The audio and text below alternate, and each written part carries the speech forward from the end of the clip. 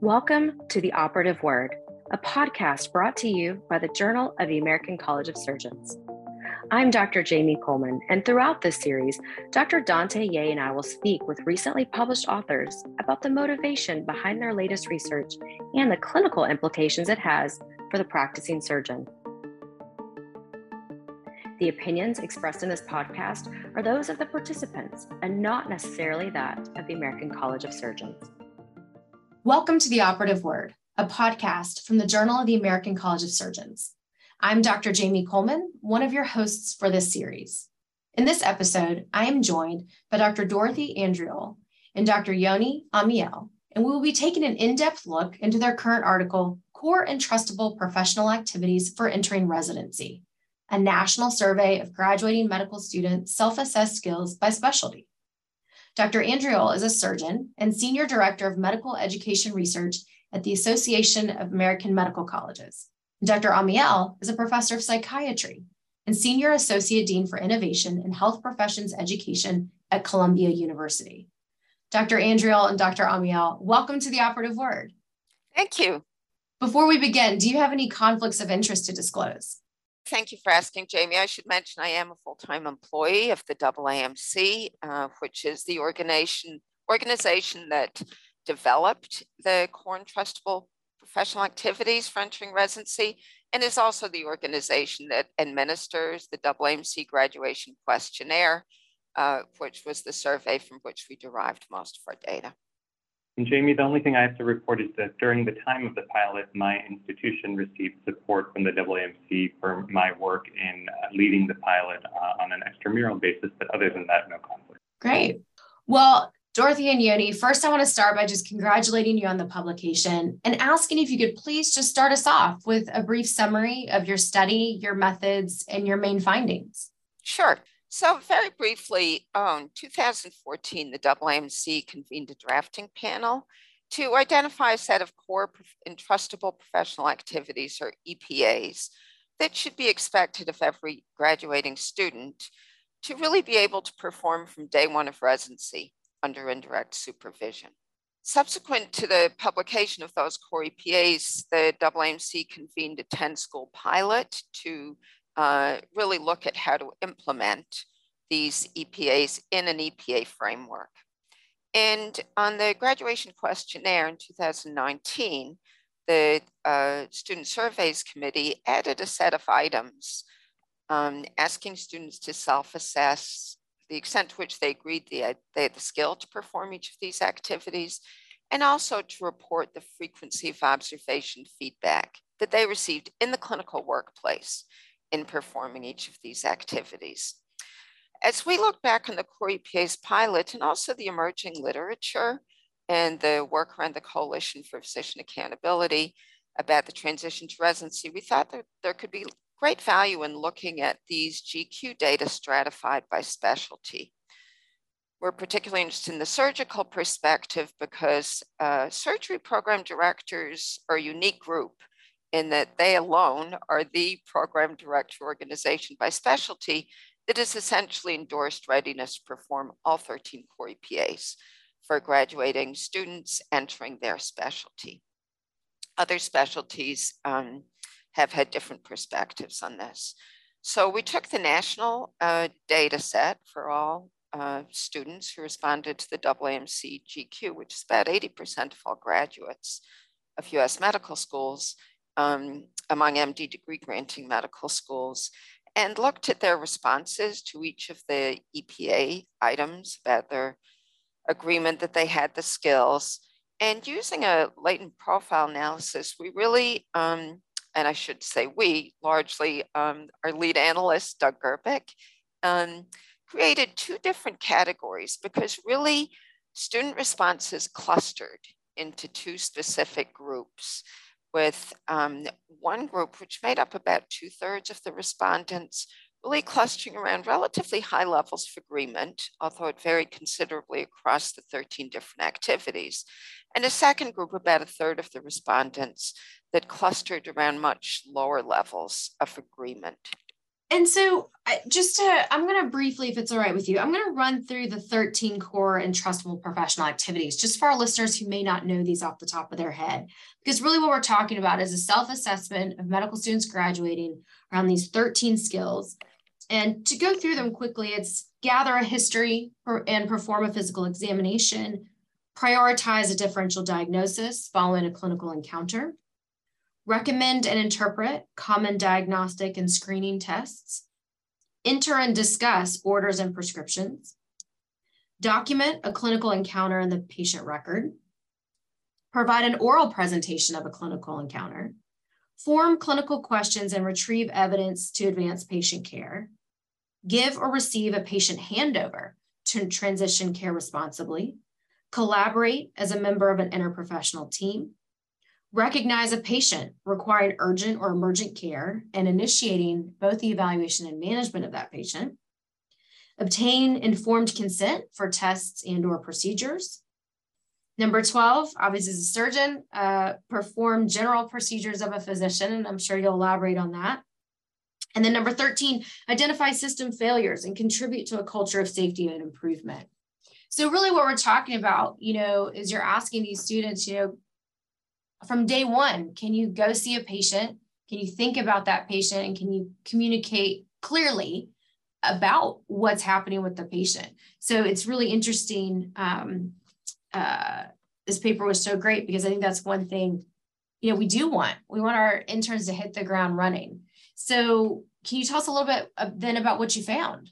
Sure. So we included a number of other variables in our models that would be potentially expected to be associated with which grouping people fell into. But really, our main findings were around specialty.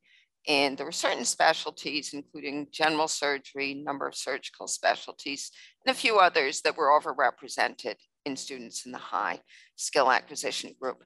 But I'm so glad you mentioned the 13 EPAs actually listing, because I think another really important finding, and probably really interesting, particularly for surgeons who have endorsed all 13 EPAs, even in that high skills acquisition group, there were a cluster of EPAs that were well below the others. And, these are arguably really important skills. Yoni may want to talk some more about other data we have to support this observation, but certainly the EPA 4, entering orders and prescriptions, EPA 8, the patient handover, recognizing a patient needing emergent or urgent care, informed consent, procedures, and contributing to the culture of safety.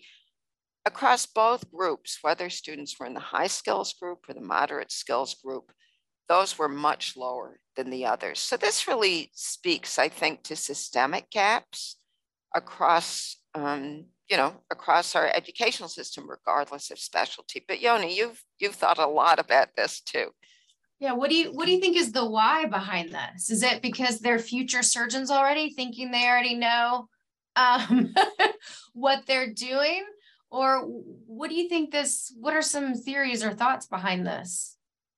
So I don't think we have a reason to think that, future surgeons are confident just because they're confident. But I think that as we've been looking at the data, we've been thinking about what kind of senior experiences in particular the learners have. And we know that on surgical teams, the students have a really authentic role in delivering direct care to patients and performing certain procedures, working closely with their residents and with other supervisors. And so we're wondering whether that intensity of supervision actually contributed to additional confidence that's really based on experience.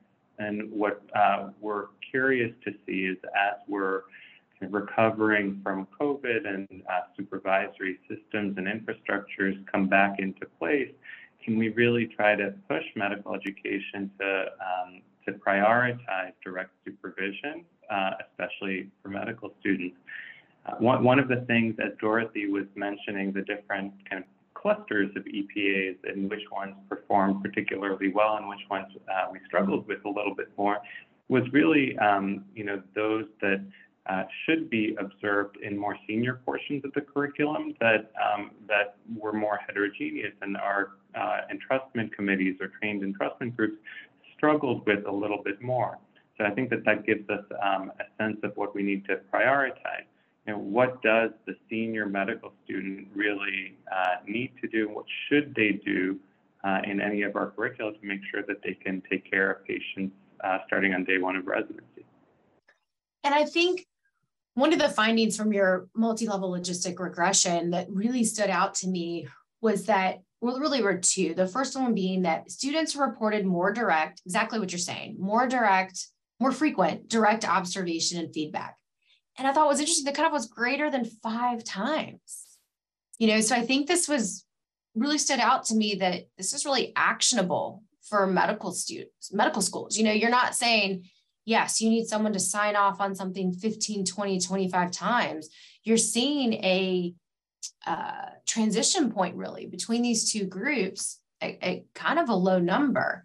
And you touched on it briefly already, is that, your study was comprised of students completing the 2019 graduation questionnaire.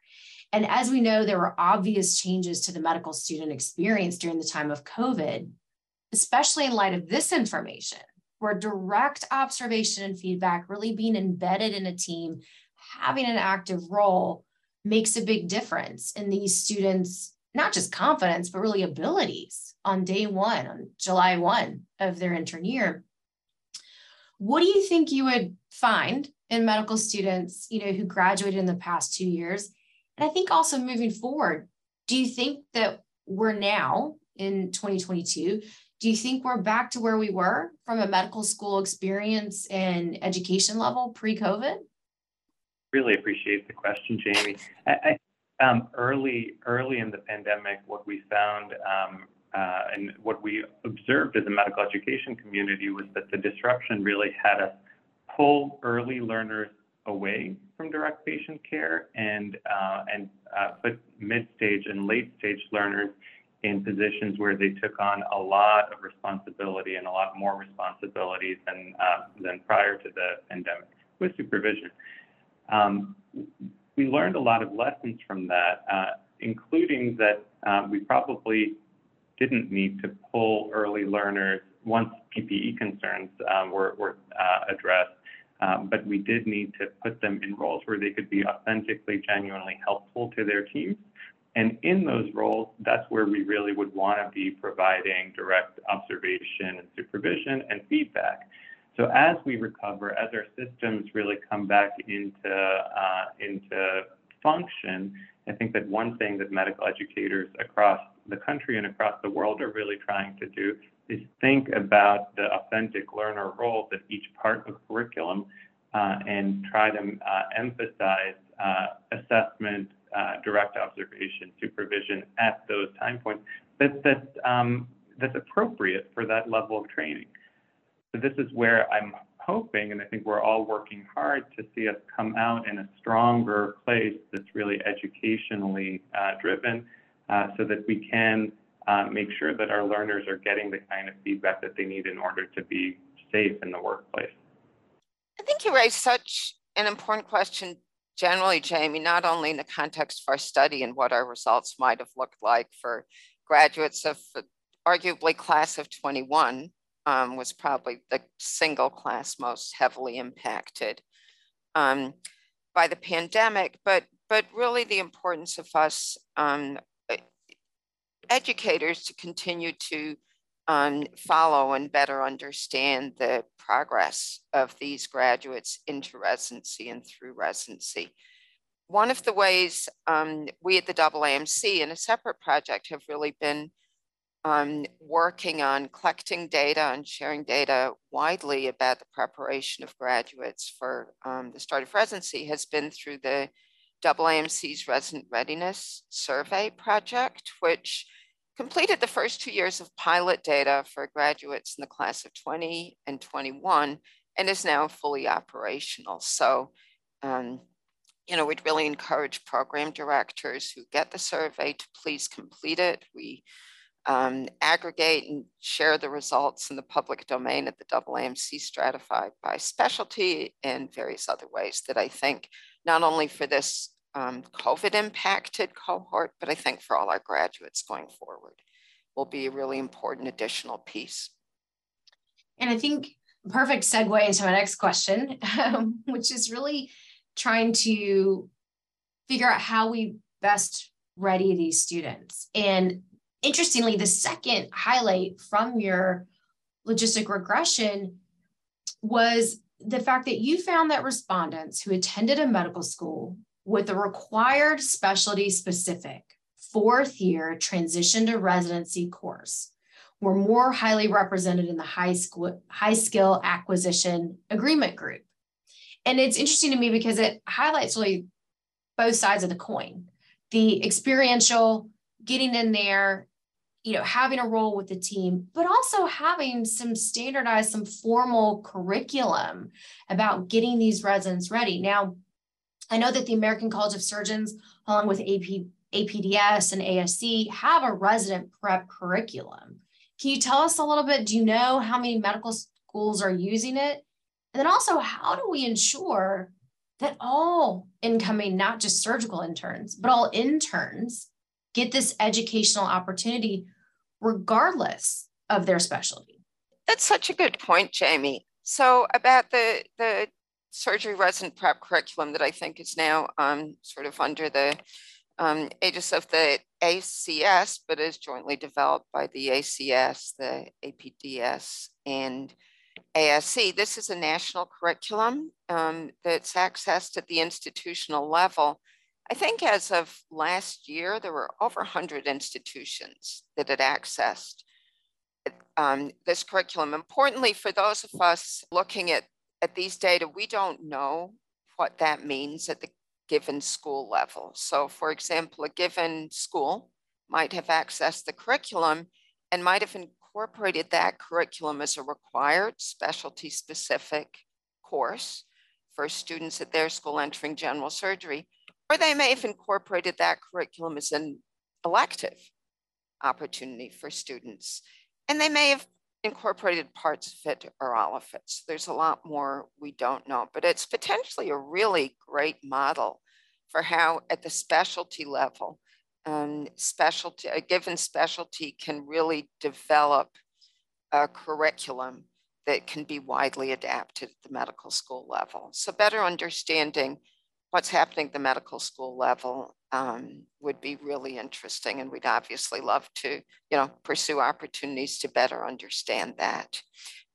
We really couldn't explore that more in our data. We only had information about whether or not students graduated from a school that offered some sort of specialty specific course or courses on a required basis, but that doesn't necessarily mean there were schools that offered the ACS curriculum. I think I did want to tie in with something else you and Yoni had briefly discussed about sub-internships and other opportunities in the fourth year, because I think the consensus statement that APDS released that addressed entrustability in the core EPAs as one of their recommendations, they also very specifically call out the importance of sort of night and other on-call experiences, also dedicated critical care experiences, as well as a residency prep course. So I don't think it's any one of these, I think it's the combination. And I think the national curriculum is a great step forward in standardizing how medical schools operationalize this. But I think it's a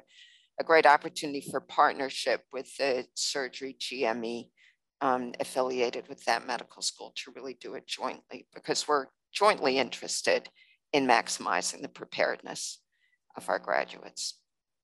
Yoni, any comments on that? Just to say that, surgery has been really thoughtful and a leader here. I think that in trying to pick a common framework between the way we educate medical students and the way we educate residents, we've been missing that common framework, and many people are working on that. Surgery is committed to using entrustable professional activities in graduate medical education, and I think we have a lot of work in undergraduate medical education that can bridge to that. So we'll see how the conversation really shakes out, but once you speak the same language, it's much easier to develop common curricula and to make sure that we prepare our students for the transition, which I think is important to us all. Great. Well, thank you both so much. Just another plug then, again, for us to get the common language is really emphasizing that resident readiness survey for the program directors, which will help all of us, not only on the undergraduate side, but on the graduate side as well, when we have interns who are better and more prepared for internship. Thank you so much, Dr. Andriel and Dr. Amiel, for taking the time to discuss your recent article. And thank you to our listeners. If you have any feedback for us here at the Operative Word, please drop us a line at postmaster@facs.org. See you next time. Thanks, Jamie. Thanks, Jamie. Thank you for listening to the Journal of the American College of Surgeons Operative Word podcast.